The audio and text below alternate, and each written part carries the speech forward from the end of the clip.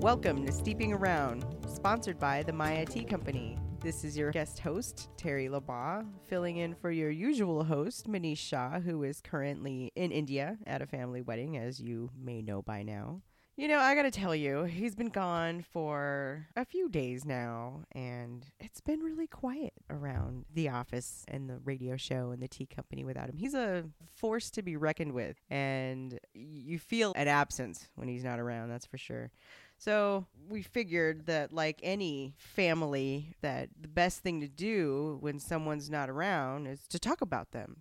If you listened to last week's episode, first of all, thank you. I know I am not the fabulous radio show host that Manish is, but I do try for you.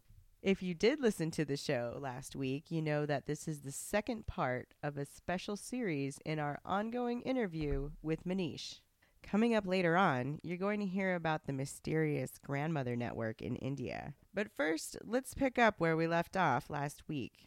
You know, in this crazy life that all of us have, Manish has one of the craziest I've ever seen, although he would disagree. But in all that craziness, we all need to have a refuge from the storm. Let's find out now why Manish's hectic life seems so organized to him. But people don't realize that you have 4 jobs. Well, I'm not sure if I know. What's the fourth job? You run a tea company. That's right. You if you have a radio show. Oh, so you think steeping around is a job? I think so. Okay, so in that regard, that's true. I have this job here. I guess it's steeping around, but it's kind of a part-time deal because for us, it's just like a joy to sit down and talk about tea. And I'm not sure I look at this one as a job, but maybe after we start doing more videos and really get more involved with doing all the content for the show, it might become not like work, but it'll be more tasks to do. Yeah. The farmers market, we know. The tea company, we know. And also, I am the marketing director because I was good at marketing. Again, it's come into play for a friend of mine who runs a software company. And that software company also has done very well. Yes, it has. I got on board in October of 2006. And 5 years later, we're like maybe 6 or 8 times the original size. So that company has done well. Everything has done pretty well for me. I got a lucky streak going here. Good. So you're right. I do have 4 jobs. But, you know, ironically, at all 4 of them, I have lots of help. And I don't look at my life and going, oh, my gosh, I'm just swamped. I mean, I'm busy, but I don't look at myself as any busier than anyone else. And I just think that everything is very efficiently managed, and I like that. I think if your life wasn't officially managed... I'd be in total, utter pandemonium. Yeah, you have so much going on. Yeah, but at the same time, I don't think it feels rushed all the time. Like, I get a lot of time with my kids. I get a lot of time with the things that I like to do and spend time with friends and, you know, get to exercise and other things. So sometimes it can be overwhelming, but at the same time, I like the variety. I like the different challenges. It's a really interesting thing at 1 hour to be doing this kind of deal on the radio and recording and thinking creatively. Then I've got to deal with payroll issues at the tea company or just come up with a different tea. Or I've got to deal with marketing issues at the software company. It's a wide variety. It's good. Well, one of the things I think is so interesting about you is that you wear so many hats and you make it look so easy.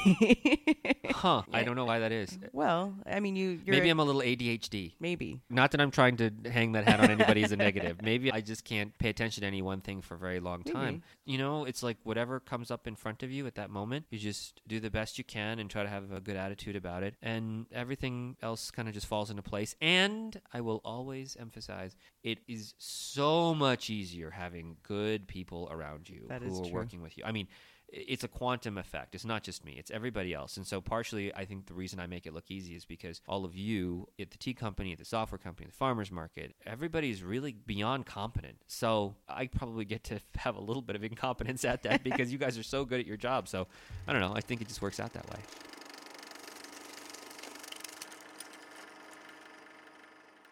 It's always nice to hear that you're appreciated. That's Manish showing some love and appreciation for the people who make his life easier. Coming up, I asked Manish about the last time he went to India. And you'll get to find out what role grandmothers play in dating in Indian culture. This should be good. Stick with us when we come back here on Steeping Around.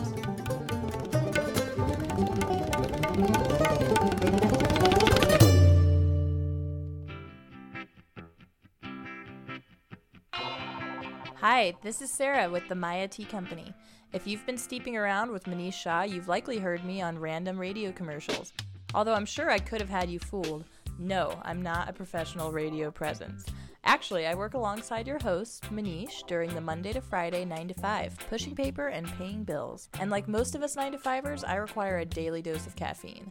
Luckily for me, working in the tea business, there's no shortage of caffeinated teas to choose from. But I generally stick to my two favorites, yerba mate and pu'er tea. Yerba mate is strong and grassy, while pu'er is earthy and robust. When it comes to flavor, these teas couldn't be any more different. But I can depend on both of these to keep me on the edge of my seat, which is really a necessity when you work with a guy like Manish. You can find these wonderful teas, yerba mate and pu'er, on our website available for sale, but that's not all. Check out the blog section of mayatea.com for a blog written specifically on each of them by yours truly. You'll find a variety of other blogs there as well. That's right, Maya Tea Company isn't just about selling great tea, it's all about education and community. So if you like what you've heard on Steeping Around, you're sure to love what you're going to find on mayatea.com. And if you type the word STEEP into the coupon code, you can save 15%. Cheers!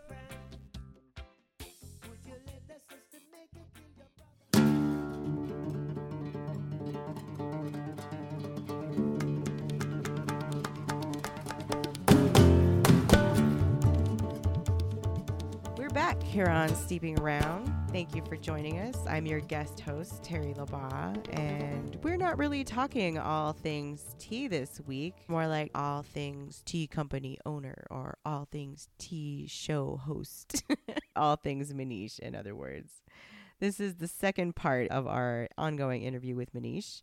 But first, we love to hear from you. If you have any questions for us, please email us at steep@mayatea.com. That's steep@mayatea.com. Also, if you're a fan, you can fan us on Facebook. We have sites for both the Maya Tea Company and Steeping Around. And also, if you have a tea lover on your holiday list this year, please remember us at the Maya Tea Company, where we've got something for everyone. And you can order from us at mayatea.com.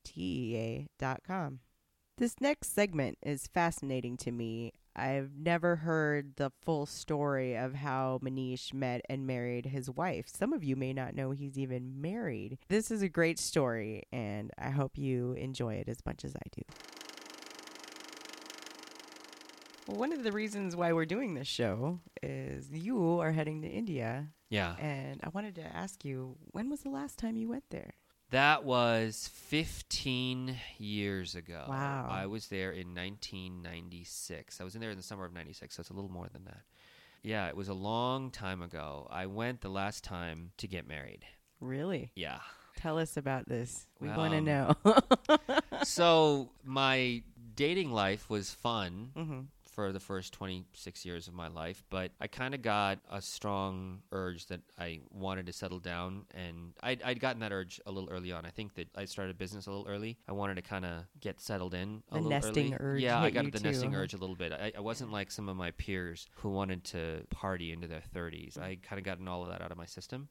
And I struggled to find a match in terms of my value systems. I was unsure, and then I had a conversation with my aunt who was visiting here from India, and she convinced me that it's a good idea for me to take a look, and typically marriages in India are arranged. Mm-hmm. And so I went to India, met like 15.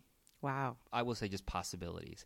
15 young ladies who were interested in Bachelorettes, matrimony. Yeah, as it were. bachelorette. And by the way, it's not just me meeting 15. They also were meeting. It's more of an arrangement. It's basically you meet and you get down to business and you just talk about, okay, what are your expectations in life? And a lot of this stuff is handled even before you get there. Is it almost like a job interview? Or? A little bit like a job interview, but it's not that cold. It's actually quite warm because what happens is everything is put on paper about where you're at. It's kind of like the grandma network. Most grandmothers, they go, look, you want to find somebody who's about the same age, if you can, things that you have in common, things that you like, about the same socioeconomic background. You want to be about the same in terms of education and values. So they get some of that stuff out of you. And then they start looking around, and then they look for families. And what is that family like? And then they start matching up, and they start to work their magic, so to speak. And there's this whole network, and it works amazingly well. And so they put you together with people, and it starts to work out, and And I was about ready to give up, and I met my wife, Bella, at that time. And that's when I was there the last time. And now I'm going because my cousin is getting married. So and he went through the same process. Did you get married the same trip? I did. I met her, and then a week later, we got married. Wow. Yeah, I know. Well, I mean, you strike me as a very American person. Yeah. And that is so not an American thing to do. Agreed. There is an interesting balance. I can see this now in retrospect. Mm-hmm. There's a very striking balance between my old Indian value system as well as the American value system. One of the things that I like about myself, actually, is that I think I've taken the best parts of both. There are some things about American values that India does not have, that it should use. And there are things on the Indian side that America could benefit from. I think there's a point to be melded there, that they both have some strong points to their cultures, and I got to take advantage of exposure to both and to integrate both of them. And that having been said, there is a strong Indian component to my value system on certain levels. So yeah, it's probably not an American thing to do, but at the time I felt a very strong indication that that's what I should do. So I did it, and I have no regrets about that. So how old were you when your first son was born?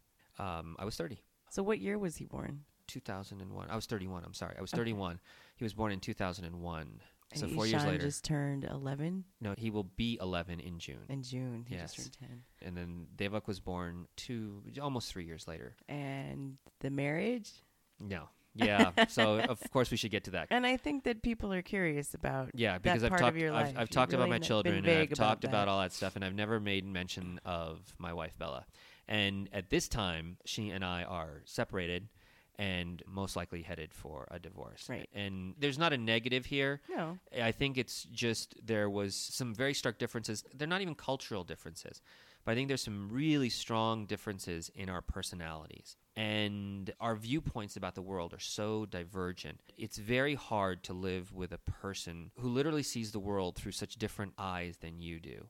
Do you think maybe part of that is because she was actually raised in India, or do you not think that that really has much to do with it? I'm not sure that that's inherently the case. I have several friends who have done kind of the same thing that I've done, and they don't have any of that going on. In fact, one of my very good friends, she is Americanized. And he is from India. Unbelievably good marriage. Like, I hang out with him, and I'm like, wow. So I think that it's not inherently a cultural thing. It was just a personality thing. I think it's just personality. And this is not to suggest that she's wrong, that I'm right. I think it's more that we're very, very different in the way that we approach things. And that just became a fight over everything. And it caused a lot of strife in both parties. And in the 3 years that we've been separated, she's really found her groove. I've really found mine. Yeah. And I think that on many levels, she and I are both happier. I would be lying if I said that we didn't still care about each other. It's just I think we can accept the notion that living together in that way didn't work. Did not work. Did not bring out the best in either person.